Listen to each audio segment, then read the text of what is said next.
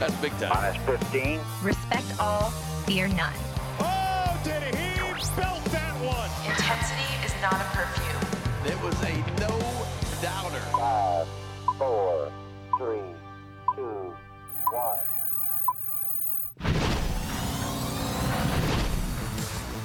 We are up in the bird's nest in the warehouse at Oriole Park at Camden Yards. I'm Brendan Mortensen. He's Matt Bonaparte. Here with your weekly softball update. It's what the people were missing. Bones had a heartbreaking defeat last time out. Lost by 1 run. Had a nice comeback in the last inning of the game. I think we put up a 5 spot in the last inning and just couldn't bring that final run across. Well, it was the case of we hit them where they were.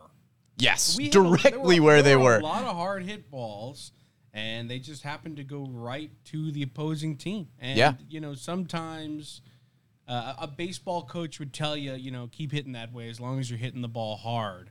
Right. It's a good thing. So, I'll take that home and I'll take that advice to heart because I had a couple good hits there, but right to some fielders. Yeah, and it's tough, too, in softball because you have 4 outfielders. Yeah. Which isn't helpful. So you're trying to hit balls in the gaps, but there's just not many gaps because you have a left center fielder and a right center fielder, which just is not particularly helpful when you are trying to hit balls in the gaps, and then there's just defenders there that wouldn't normally be there. Yeah, I got on via an error at the end of the game to keep the game alive. Hey, however, and I'll tell you what, and however it let happens. me tell you this. I walked up to the plate in a clutch situation more confident than I ever had in my entire life. Because you had no idea that it was a clutch Because I didn't know there were 2 situation. outs. I had no idea there were 2 outs. If I did, that would have been bad. Yeah. So good on you for not telling me. Yeah, I didn't want to ice you out there. Yeah, thanks, man.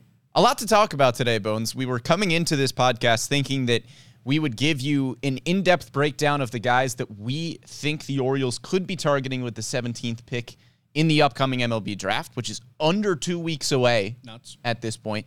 We're still going to do that. It's just going to be later on in the show because we've got some news to talk about. First and foremost, being that Mike Elias read all of your tweets that said where is Jordan Westburg? I never tweeted that. Every single fan tweet has been answered, and Jordan Westburg is finally up at the big league level, and the only reason is because everybody kept tweeting about it. I just want to say this. If I had the cheering section every day that Jordan Westburg had, Yeah, that was awesome. for his MLB debut, Yeah. I think I would succeed on a daily basis more often. I mean, Sure. everybody needs a cheering section like that, and he had it. Yeah. And he was good. And especially after the rain delay, too, Yeah. when everybody could just get right behind home plate to only be cheering on Jordan Westburg, it seemed like. That was awesome. Jordan Westburg had 158 games in AAA Norfolk, which is a lot of games, and it is whole season. Pretty much a whole season.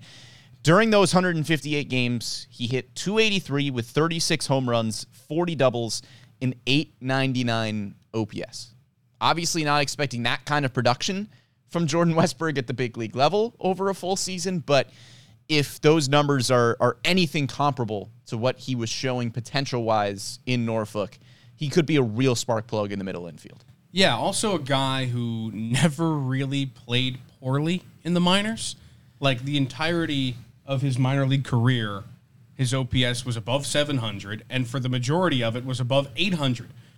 So I think that you got to be happy about that. And obviously you're not going to get that production right away from him, but this guy can hit the ball. We know that. And I think that Orioles fans should be really excited about what this infield could be, because if he comes in and is even a whisper of what his potential is, this infield could be one of the best in baseball. Yeah, and he was mashing this season, too. I mean, I talked about his full stats for the 158 games that he played in Norfolk in general, but this year, I mean, .295 batting average, a .939 OPS in 67 games. And I think there was...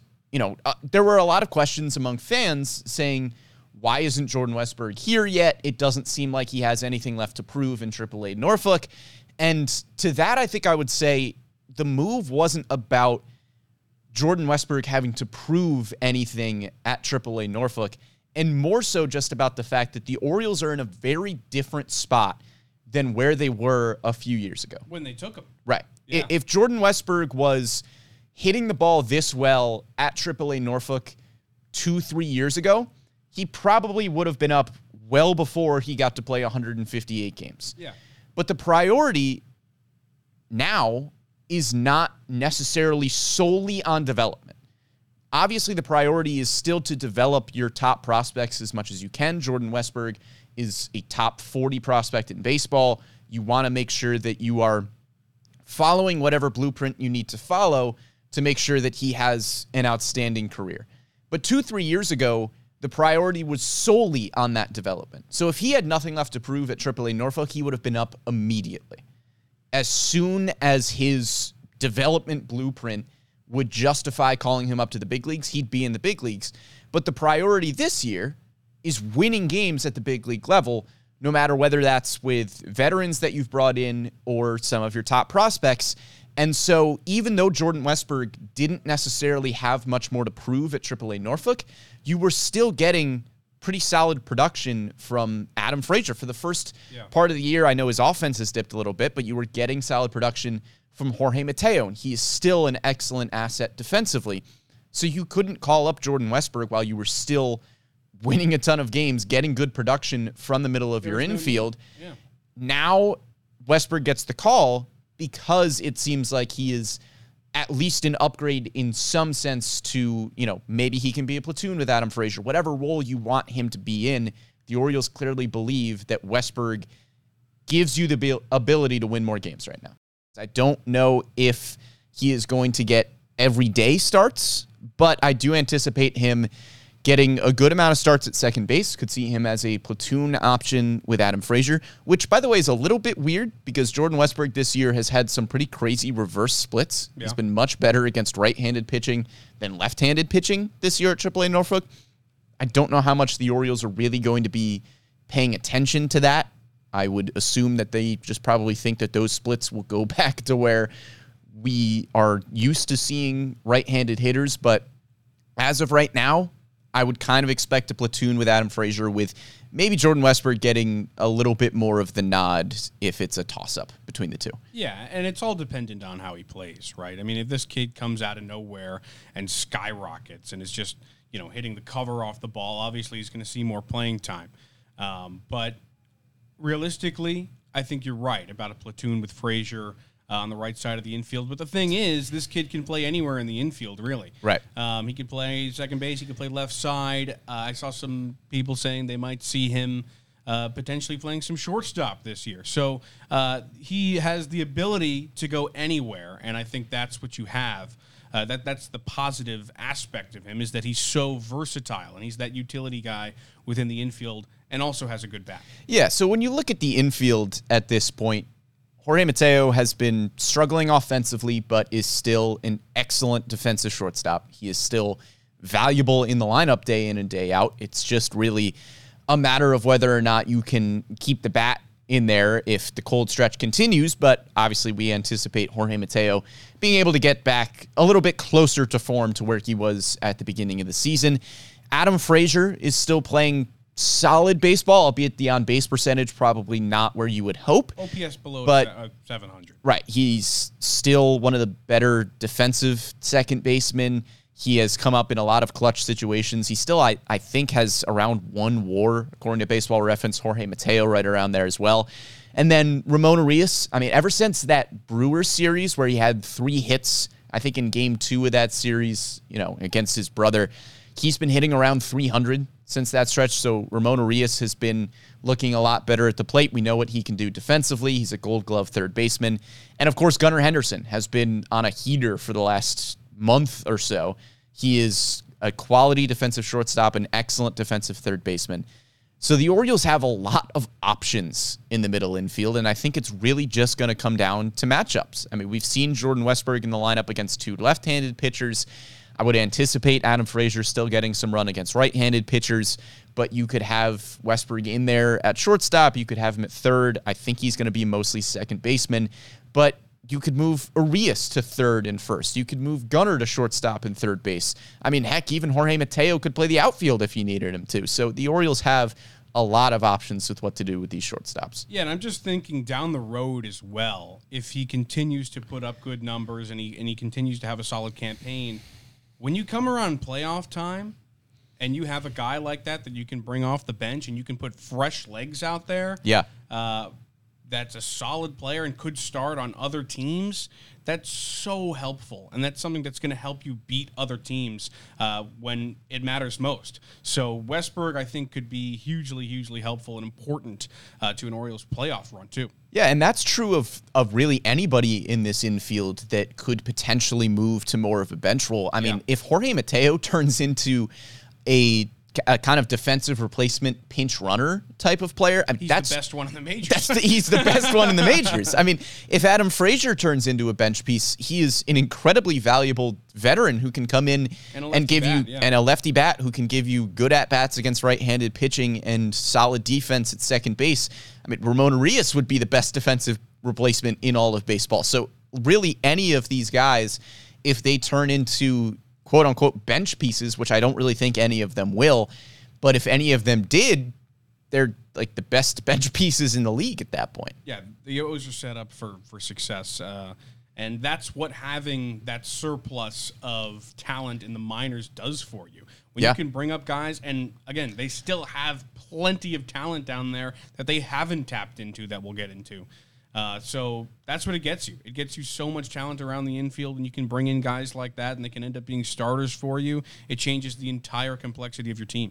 But again, this decision to call up Jordan Westburg came down to the fact that, yes, he proved everything he needed to prove at AAA Norfolk, but he also showed that he is at least a part of the conversation for the best options that are going to win you the most games in the infield at the big league level. It's not just about Jordan Westburg's development. The Orioles are firmly in the playoff hunt at this point. So it is about making sure that you have the players on your roster who give you the best chance to win games. I know there's going to be a lot of conversation about Colton Cowser, but it's kind of the same sort of conversation with Jordan Westburg. If you're looking solely at Colton Cowser's development, then yes, maybe he has proved everything he needs to prove at AAA Norfolk, and he should be at the big league level, and that's what would be best for his development. If you were finding everyday at-bats for him in the majors, that's what Colton Cowser could be doing right now. But you have Austin Hayes playing all-star level baseball. Cedric Mullins, just back from injury, was playing all-star level baseball. Anthony Santander is a fixture in the middle of the lineup. And Aaron Hicks has been pretty unbelievable since the Orioles got him in free agency. So the question there becomes, where would you put Colton Cowser? Because, we've heard arguments of, maybe he would take Ryan McKenna's spot at the big league level. But Ryan McKenna isn't getting everyday at-bats. Ryan McKenna is filling the role that he needs to fill at the big league level really well, which is he is a good defensive replacement, and he can give you some quality at-bats against left-handed pitching. Ryan McKenna has been exactly what the Orioles need him to be. And Colton Cowser probably isn't going to come up to the majors and fill the same role as Ryan McKenna would fill. Yeah, the difference there is that you know what McKenna is going to give you. Yeah. While Cowser, of course, has such a high ceiling, you don't know what that floor is at the major league level right now. Sure. But what I want to say is what the Orioles have built here is a situation in which you don't have to go into the deadline looking for a bat, like a lot of other teams have to. A lot of other championship contending teams have to and have done in the past. You have plenty of guys you can bring up and just say, let's try this one. Let's try this one. Isn't that such what a niche thing that pretty much only the Orioles have the luxury of doing is, all right, we need a bat. Let's bring up Colton Cowser, see what he can do, and maybe he'll just be on fire for a month, and he's the guy that's going to be that fixture in the lineup instead of having to go out and go get somebody from another team or have to make a deal for somebody. And then they have the kind of double-edged sword there where they have so much ammo and a surplus of minor league talent that if they had to, they could. Yeah. So there's so much there. Very good problems to have if you are looking at the AAA Norfolk roster and saying, well, Jordan Westburg could be at the big league level. Well, Colton Cowser could be at the big league level. And then your answer is, yeah, but there's good players there right now. And, especially looking at the outfield, I'm sure we'll be talking about Colton Cowser more in the coming weeks. But if you have four outfielders with Hayes, Mullins, Santander, Hicks, who are lighting the world on fire, and then Ryan McKenna is still giving you, again, exactly what you need Ryan McKenna to give you, it's hard to say, yeah, here's a spot for Colton Cowser to get every day at bats, because who are you taking out of the lineup with those outfielders? But again, a very good problem to have as the Orioles are prioritizing winning baseball games at the big league level over purely their development of their young prospects. But on the topic of their young prospect, Bones, we do have to talk about the updated MLB pipeline rankings, where Jackson Holliday is your new number one prospect in baseball. It is pretty unbelievable that we have had the chance to talk about the number one prospect in baseball being on the Baltimore Orioles for 3 years now. Yeah. You go from Adley Rutschman to Gunnar Henderson, and now Jackson Holliday holds the number one spot. It's nuts. Yeah. I mean, it's absurd. Yeah. It is.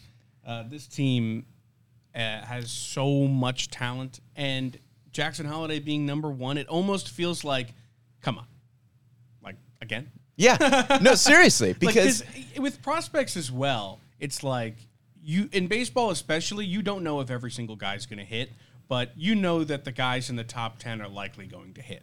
yeah. So for the Orioles to have that many guys in the top 10 in consecutive years alone is crazy. To have that many guys at number one it's just ridiculous. Yeah. It's absolutely ridiculous. I can't really think of former number one prospects off the top of my head that have not succeeded at the big Brett league level. Lawrie. Well, sure. There's one from a while ago, but I mean, recent number one prospects in baseball have included Bryce Harper, Mike Trout, Shohei Ohtani. Number one prospect in baseball, you're usually pretty good. Adley Rutschman, Gunnar Henderson. And yes, you can say that the Orioles have had top draft picks in the last few years, and that's why they keep having the number one prospect in baseball. But look, it's panning out. But Gunnar Henderson wasn't the number one pick. Gunnar Henderson wasn't a first-round pick. So, yes, the Orioles have had good picks. Yes, the number one prospects in baseball that the Orioles have had, two of them have been the number one overall pick in the draft. But Jackson Holliday wasn't the consensus number one prospect.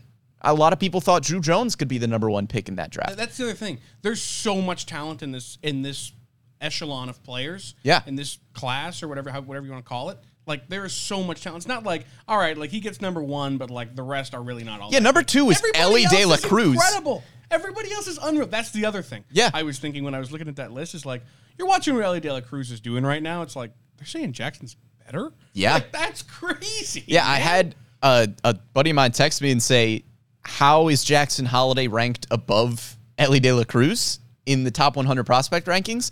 And I think De La Cruz probably has, I mean, he has an argument. He is mashing at the big league level right now. But I think really the separator there, at least for me, when you're looking at their numbers, Elly De La Cruz strikes out a lot, which is fine when you're hitting like 330 and hitting for the cycle with a ton of home runs at the big league level. Jackson Holliday is 19 at high A Aberdeen with a 450 on base percentage and almost as many walks as strikeouts. So if you're going to say that there's any separator between Jackson Holliday and Elly De La Cruz, obviously De La Cruz is at the big league level. He is succeeding there right now. But Jackson Holliday is a legitimate five-tool player who doesn't strike out. Yeah. I mean, I have nothing to combat. Yes. I Like- can't play devil's advocate. He's fantastic. yeah, and if you're going to knock Elly De La Cruz, which is hard to do, he does strike out a good bit at the big league level. He's still excellent, but Jackson Holliday is the number one prospect in baseball, beating out guys like De La Cruz, Jackson Churio, Marcelo Mayer, James Wood. Beating out guys who have, in their first 20 games in De La Cruz, have come up and been some of the biggest stars in baseball already. Yeah, hit for the cycle in his first few games. Talk Yeah. about building hype. Like, come on. They're saying this guy's better. It's pretty good. And not only is Jackson Holliday the number one prospect in baseball, but you have had recently guys graduate like Adley Rutschman, Grayson Rodriguez, and it doesn't really matter. The Orioles just keep pumping out top prospects in the game. Colton Cowser is all the way up to the number 14 prospect in baseball. He has got a 450 on base percentage in Norfolk, OPS over 975. Jordan Westburg is up to number 33. He will graduate after, a certain number of games. Heston Kjerstad up to number 39. He's got an OPS close to 950 in Norfolk. Hasn't been there very long, that guy just mashes. Yeah. Like, that's another guy where it's like, what are you going to do with him? Like, seriously. They don't. There's only 3 outfield spots. Yeah. Put him in DH maybe. Well, Heston Kjerstad getting a good bit of run at first base this year. True. He has Very played true. some first base in Double-A Hard Bowie. to replace Ryan O'Hearn, though. Right? I mean, you can't replace Ryan O'Hearn at this point because he's hitting like one of the best hitters in baseball from the left side of the plate. But Heston Kjerstad up to number 39 in baseball, which is, again, just incredible from him. Joey Ortiz up to number 66, and he can't even find a solid everyday spot at the big league level. Just tells you how talented this big league roster is right now. Connor Norby up to number 70, having a solid year at AAA Norfolk. The power number is a little bit down. But again, still the 70th ranked prospect in baseball. And then Kobe Mayo at number 79. We haven't talked about Kobe Mayo enough, I don't think. He is mashing in Double-A Bowie, and he's just not able to progress as quickly as some of the other guys who are up at AAA Norfolk because he was a high school hitter. He's way younger than everybody else, but he's way younger than everybody else at Double-A Bowie and is mashing. You put that guy in another organization, like, the hype is unreal. Oh, yeah. But he's behind 6 dudes. Yeah. Like, that's he's just probably nuts. your number 2, number 3 prospect in most systems. Crazy. And for the Orioles, he's, kind of further down on the top 100 list. Yeah. I mean, that's a testament to how good this organization is at building a farm system. When you have a guy like that who, and, there's a couple guys on this list who just don't get, like, Ortiz and Norby the same way. You put those guys in other organizations, and their fans are just clamoring over them. Oh, yeah. Absolutely. Joey Ortiz is a great example. I mean, he's the number 66 prospect in baseball right now. He is an excellent defender. Might be, if not the best defender, he's at least, a top 2-3 shortstop defensively in this organization, probably just behind Jorge Mateo. And he was mashing at AAA Norfolk. And all of a sudden, for Joey Ortiz, the bat came around after a few years of question marks, and he turned into just this really well-rounded prospect that we weren't really anticipating. And he still can't really find everyday at-bats at the big league level because you have guys like Jordan Westburg, like quality players, Ramon Urias, Jorge Mateo, Adam Frazier at the big league level, that it's hard to find everyday spots for these prospects in the majors, which, again, is a very good problem to have. I feel like just because there, obviously aren't enough spots on a baseball field, this could end up being one of those things where you look back in 10 years and say, wow, they had all that talent at the same time. Yeah. That's just nuts. And whether or not they all end up playing on the same field for the Orioles or not, I just think you're going to look back at this farm system this year in particular and say, that might be one of the greatest organizational 7 players in the top 100 that a team has ever had. Yeah, it could be like that photo of like the Alabama wide receiver room where you have like Jerry Jeudy and Devontae Smith and Jalen Waddle. And everyone's like, how are they on the same team? We could be talking about that with Orioles shortstop prospects in a few years.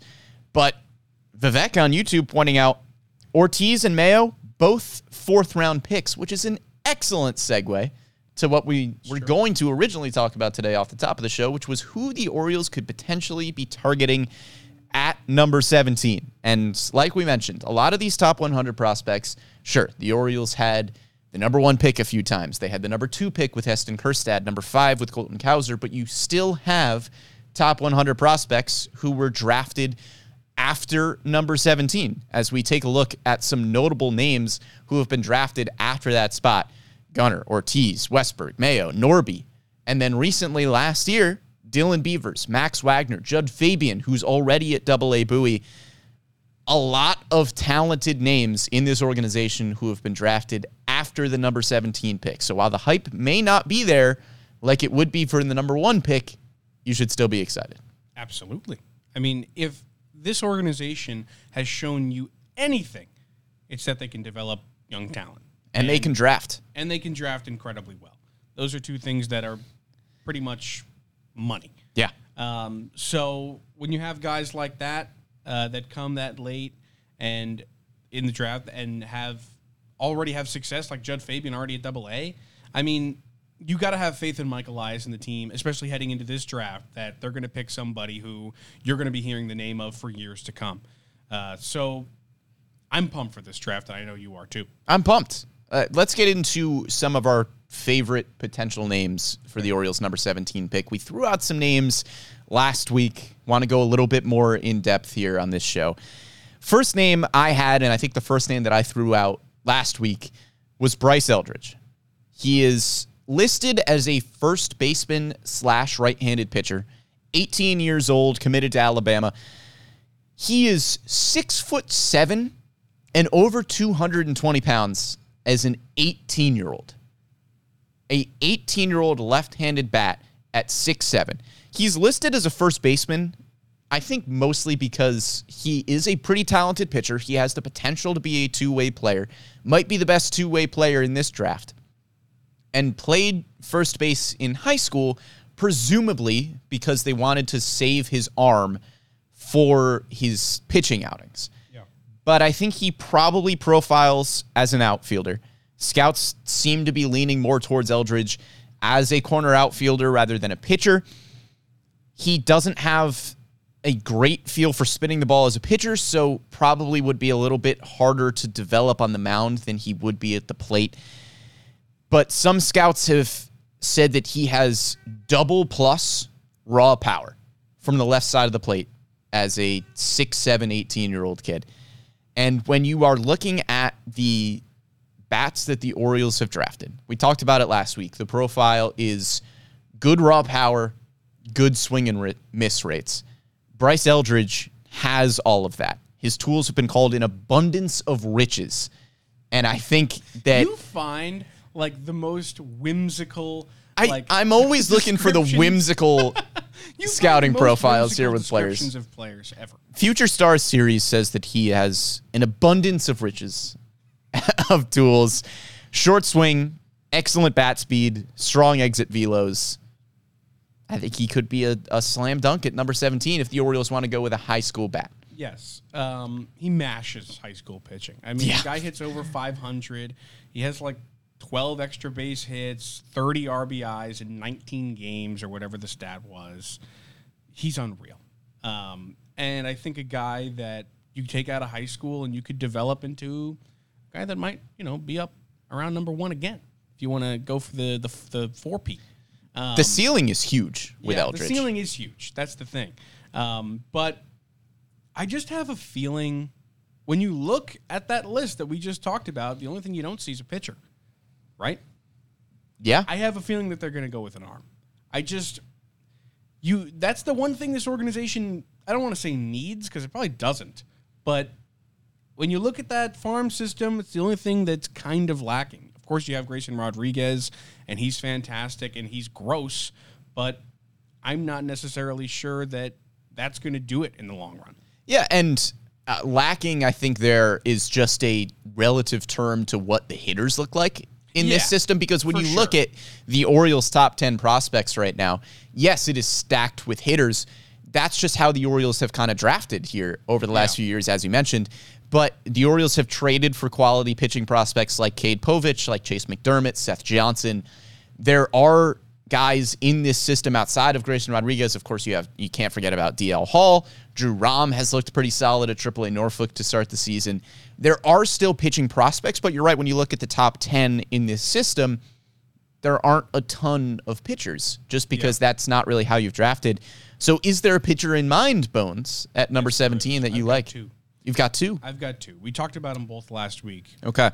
I like Hurston Waldrop a lot. I mean, his numbers are fantastic. Over 150 strikeouts in under 100 innings pitched, like 99 and a third or something. So, cheating a little bit there. But, like you said, he's got that hoppy fastball. Some would even call it a goopy fastball. Goopy? Yeah, I just made that one up. Just for you. Yeah, he's fantastic. He's a high ERA, high strikeout guy. Yeah. Which is something I think that organizations don't mind, because if you're striking guys out, they can fix you. Especially one like the Orioles that has a knack for fixing arms and loving SEC power arms, as we learned. Yeah. So he's definitely a guy I'm looking at. Just lost the College World Series. That probably hurt.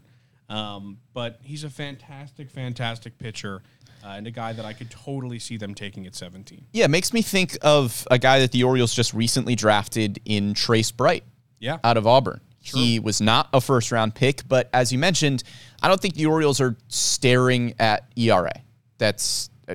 We know the Orioles look... Archaic stat. Yeah, ERA, whatever. Trace Bright had a 5.13 ERA in his final season at Auburn, went 5-4 with that 5.13. Struck out close to 11 batters per 9 innings. The Orioles clearly liked what he had just stuff-wise, arm-wise. The ERA didn't really matter to them. And then Trace Bright, the ERA has gone up a little bit at Aberdeen, but had a pretty unbelievable start in his first few games of the season. So obviously the Orioles liked the potential there and didn't really pay attention to the ERA numbers, which would certainly be the case for Hurston Waldrop. And as you mentioned, the pitches are fantastic. The hoppy fastball, the splitter is unbelievable. I think he is certainly a possibility at number 17. Is the other pitcher you liked, Bones, was it Chase Dollander? Yes, it was. I like Dollander a lot. 4 pitches. He's got a fastball, curveball, changeup, slider. He's a guy that touches 100 in college, which for me makes me a little weary sometimes because I always feel like Tommy John's going to happen eventually. Obviously, I don't want anybody to get injured. Yeah, drafting pitchers is hard. We talked about it last week, but yeah. Dollander, though, another guy, 4.75 ERA this past season, so not exactly where you'd like it. But again, I don't think they care because those strikeout numbers are really high as well. So Dollander, a guy I could also see them taking. You said that it might be a reach, though, you think? No, I think Dollander would have to slide. Oh, yes. I mean, coming into the season, Dollander struggled a little bit this year in the SEC. Coming into the season, Dollander was looked at as a potential number 1 pick. Yeah. Number 2 pick, maybe, after Dylan Cruz. And he has slid a little bit because of the command issues. The ERA has not been great. The walk numbers are a little bit high. But if you're just looking at the stuff, I mean, he's a top 5, top 10 guy. So I think he'd have to slide a little bit for the Orioles at number 17, but I think he would certainly be a possibility if he gets there. Yeah, for sure. And for a guy like that, I don't know, maybe it's just me, but I always like the guys who had the hype and then lost it. Maybe because I Interesting. Yeah, I don't know why. It's just something I've always You just enjoyed. fall in love with the initial hype? Well, it's more like I know that they knew that they had the hype and they knew You knew that they knew that you knew that they knew. Exactly. Right. Precisely. Right. So they got that dog in them. That's basically what I'm trying to say. And they're looking to prove people wrong because people were on the train, then they got off quickly. They hopped on the Paul Skeens train. Yeah. Chase Dollander's sitting there like, oh, I'm counting every single one of you that got off the train. Probably isn't, but in my head, You're a chip on the shoulder guy. In my head, he definitely is. And I like a guy with a chip on his shoulder. Yeah. Pounding 102 with a sweet curveball, with a malty curveball. That'll play. I'm just going to keep throwing adjectives at you. That'll play. Can I talk about my guy, Colton Ledbetter? Please do, dude. First of all, the analytics show that the Orioles love drafting guys named Colton. That's the analytical stat number 1. But Colton Ledbetter, as I mentioned last week, outfielder from Mississippi State, he isn't one of the higher ranked prospects when you look at different outlets. He's ranked 48th per MLB Pipeline, 35th per Prospects Live, 53rd for The Athletic. But he has been described as an analytical darling, Bones. Stop. And I know that is the type of hitter that the Orioles could be looking at. He does not he does not strike out. He walks a ton. He is among the Division I leaders in walks. I got my does not and does mixed up there. Don't worry, I understood. He is a solid athlete who looks pretty good in center field, so he is an up-the-middle guy defensively, which adds to his value. Batting average and on-base percentage are off the charts. He has probably more so gap power than home run power at this point, but still has a pretty solid power profile. It's not just because their first names are Colton. I promise. It's also because he's an analytical darling. But he just reminds me of the Colton Cowser pick. He does. He is the same kind of profile, a left-handed bat who walks a ton, has a great batting average, hasn't shown a ton of power home run wise, but you know the power is there. What are they going to do when they have 80 outfielders? They're going to keep getting good players in the system, Bones. They're going to keep having quality players. Okay, but I think they need a pitcher. But, that's why I'm not sitting 3 floors above. They haven't done it. They haven't done it. But this is another chance. Maybe, I guess this is going to be the first time, like I said last week, we're going to get to see Elias in his bag. This is going to be the first time we're going to get to watch Elias really react to how the draft goes. Yeah. And say, okay, we wanted this guy, and they're all gone. Let's see, do we reach? Do we reach for our guy that we know that we want? Also, the other thing I was thinking about, this is the first year where you can trade picks, right? What if we just traded up? I don't think that's a thing. He's not. Yes, it is. You can trade picks now. I thought that was just the competitive balance rounds. Really? Yeah. Oh. I don't think that's been a thing. No comment at this time. Bones came well prepped. Bones, who's another guy that you like? I swear you can trade picks. In the competitive balance round, you can. That's how the Orioles were able to acquire the pick that got them able to move up in last year's draft. They got Judd Fabian with the number 67 overall pick. I had half the information. Yeah. That happens a lot. But that's happened saying? a few times. Bones, who's another guy on your list that you're looking at? I like Matt Shaw a lot, okay? Local kid. Shaw, yes. Take the local kid. Matt Shaw, he might be a little short, but that's okay because he's a dog. Listen, this guy goes He's a Connor Norby type of player. You think? I think so. I think he's got some power.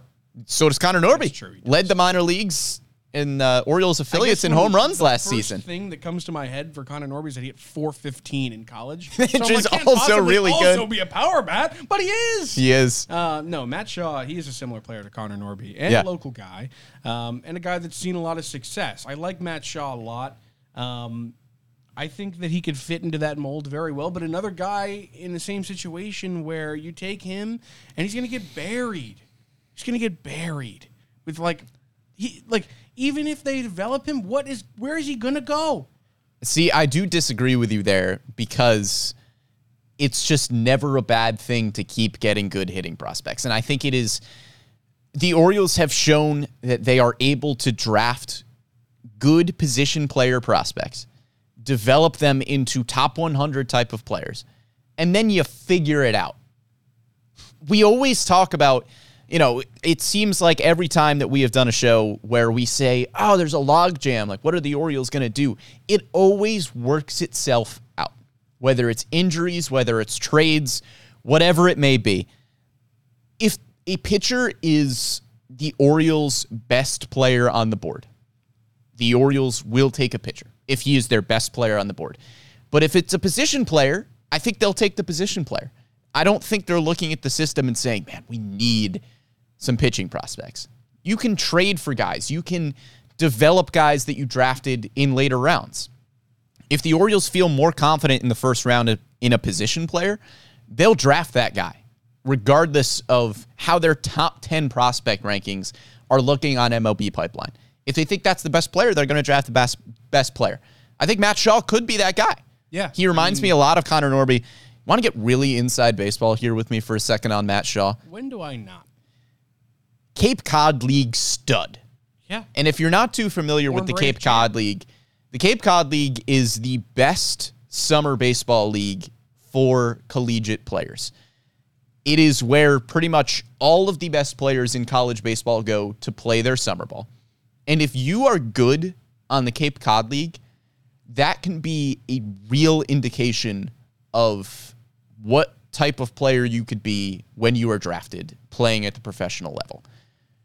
If you are a quality player in the Cape Cod League, Matt Shaw was named the 2022 Cape Cod Summer Player of the Year. I watched a lot of those games last year. Yeah. And I think that gives me a pretty good indication of the player that he could be at the next level. I watched him win the championship. That guy, he's fantastic. And then he went on to have an incredible season at Maryland this past year. Hit above 340, had an OPS in the stars, 24 home runs. The guy's a dog. And a guy that I feel like you can't really go wrong with. So Matt Shaw is certainly somebody I'd keep my eye on if I were you. One guy that I have left to kind of round out my top 5 guys that I'm really looking at. His name is not Colton, but he's got a great baseball name. That's Tommy Troy. Yeah. It's a good baseball name. Fantastic baseball name. That's another analytical measure that I'm going to use is quality of baseball name. Tommy Troy is right up there with the best. I thought you were going to go like old-fashioned or something, like Choo Choo Coleman. That'd be cool. Yeah. I think Dylan Cruz has the best baseball name in the draft, but Tommy Troy is right up there. He's ranked the 19th best draft prospect per MLB Pipeline, number 21 on Prospects Live, number 12 on The Athletic. Keith Law really high on Tommy Troy. It's a hitter. Hit close to 400 this year. On base percentage over 475. The OPS is excellent. Didn't strike out a ton. Good walk numbers.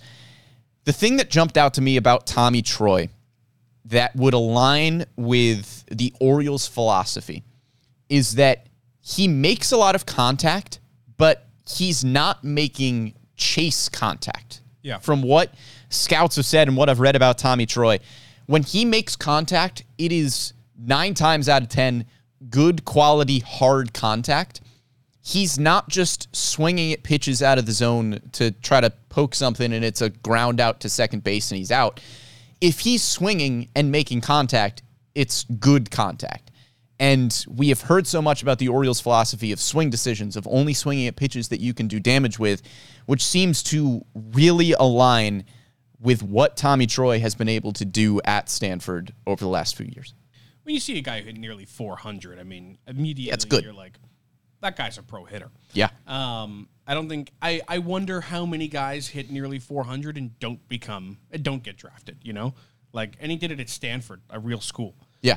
So, yeah, I mean, definitely impressive. Absolutely an impressive player and a guy that I think you're right, has a great baseball name and can put it all in the field and make it work too. I could see them taking him as well. Yeah. Because, as we just talked about, they're going to take the best player available. This is a class in which there's just great hitting everywhere, which is often the case, but I think especially this season. Yeah. Vivek on YouTube again saying Tommy Troy is kind of similar to Matt McClain, which is a good comp as well. But Tommy Troy, another one of those shortstops who will probably be either a third baseman or a second baseman once he hits pro ball. Anybody else on your list, Bones, that we haven't touched on that you think could be favorites here for the Orioles at number 17? We hit everybody I had on my list, man. I think the biggest thing that we need to emphasize is that it does not matter how large our list is. I've got about 20, 25 guys that we've been doing prep on ahead of the Orioles number 17 pick, ahead of our live draft show on Mass and All Access. If you're tuning in on draft night, July 9th, tune in, say hi. We've got about 20, 25 guys. I give it about a 5% chance that Michael Elias is going to draft one of the guys on that list. Okay, yeah, I agree. Well, first of all, I don't think he's taking any of our opinions into No, account. certainly not. You're telling me that Michael Elias isn't listening to this show that's saying, exactly what I'm telling you. Wow, you know what? Bones makes a good point about Bryce Eldridge. Might have to be the guy. I would, again, like, I'm just looking forward to watching him take somebody I've never heard of and watching that guy turn into a star. We are going to try our darndest to get somebody on our list of 25 guys that the Orioles actually end up picking. We're going to make a lot of graphics. We're going to try to do a lot of interviews, and they'll probably pick somebody that we don't have, and that's okay. They're probably going to turn out to be a top 100 prospect on the line. Likely is the case. That's just what happens. Yes, it is. Well, thanks for tuning in to this week's edition of The Bird's Nest, even through our technical difficulties early on. We'll be back next week with probably our most full-fledged draft preview that we can. We will bring you whatever we hear from Mike Elias, whatever we hear from Brad Selick. We will try to give you who the Orioles will pick at number 17, and then we'll be wrong. Thanks for tuning in, and I'm Brendan Mortensen. He is Matt Bonaparte. Big thank you to Amy Jennings behind the scenes. We'll see you next time.